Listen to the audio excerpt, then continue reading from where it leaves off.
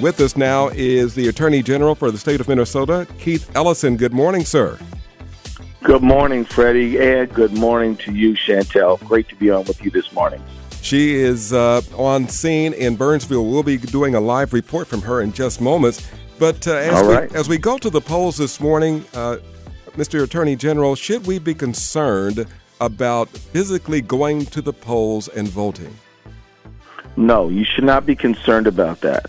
I would like everybody to know that my office, together with the Secretary of State, has been working diligently for weeks now to make sure that nobody has to be concerned about those kind of matters at the polls. If you see anything or experience anything that is not right, you call our office at the Attorney General's office right away, 651-296-3353, or call the Minnesota Secretary of State's office. If there's any kind of physical intimidation, call the police. But I would say that I am not anticipating any of these kind of problems because we have worked to make sure that they would not be problems. So please do vote. Do it with a spirit of democracy and inclusion, and I hope that everybody has an excellent democratic experience today. Have you seen, everyone, we're talking with Attorney General Keith Ellison from the state of Minnesota. We're talking about voting. This is the National Voting Day, the general election.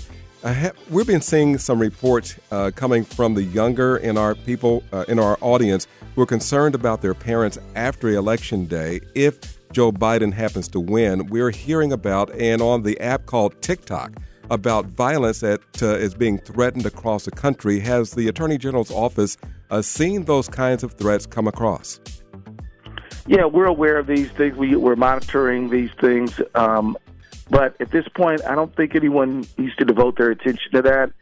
We believe that some people who are into mischief will just sort of throw that out there to cause concern. So they don't really do anything. They just want people to be freaked out. But don't be, the biggest thing you can do is to vote your conscience, vote your choice.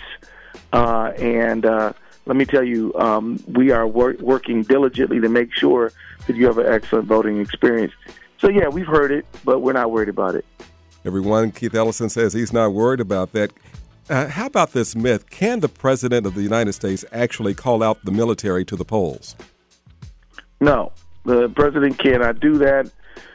In fact, there's been a lot of wild speculation, and much of it is fueled by the current inhabitant of the White House, at least for the next few hours, right? But it's not true. It's something that they don't have the power to do.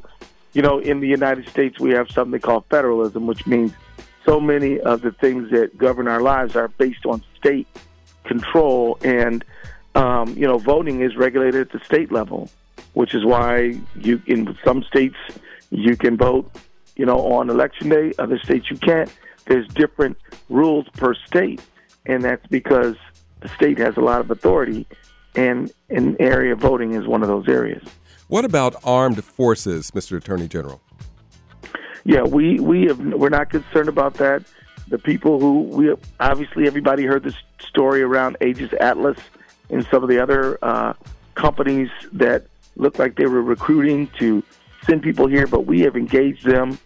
We have forced them into settlement agreements where they will not do any of those kind of things. Those documents are signed, sealed, delivered.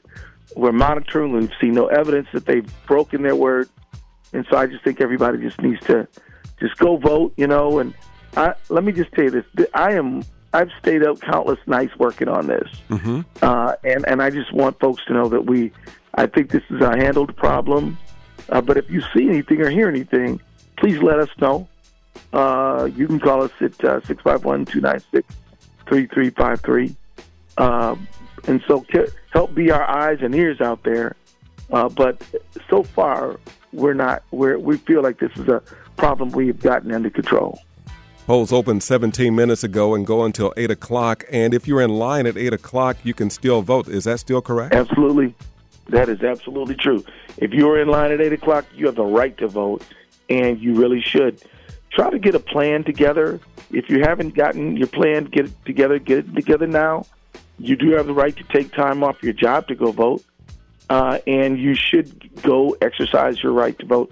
Tell your employer that you have a right to vote, and and you want to do that. And most employers will be like, "Yeah, fine, go vote." It may take you a while, so start thinking about how you want to get that done. You have all day to vote, and you should vote. And you might even want to take your children if you can do so. And tell them what you're doing, and then come home tonight and watch the returns. Tell us what this really means. I know you and I, we've seen a lot of elections over the years. We witnessed the election of Barack Obama not once but twice. We've seen the Clinton. We've seen the voting that took place when Carter could not win the second election, and on Inauguration Day, Reagan, the hostages in Iran were released. Tell us about the momentous occasion. I mean, we've seen a lot. So tell us, can you put this into perspective, this election, and how it stacks up against previous general elections, and what we should really be focusing on as a part of America? Well, one of the big important things at play in this election is the Affordable Care Act.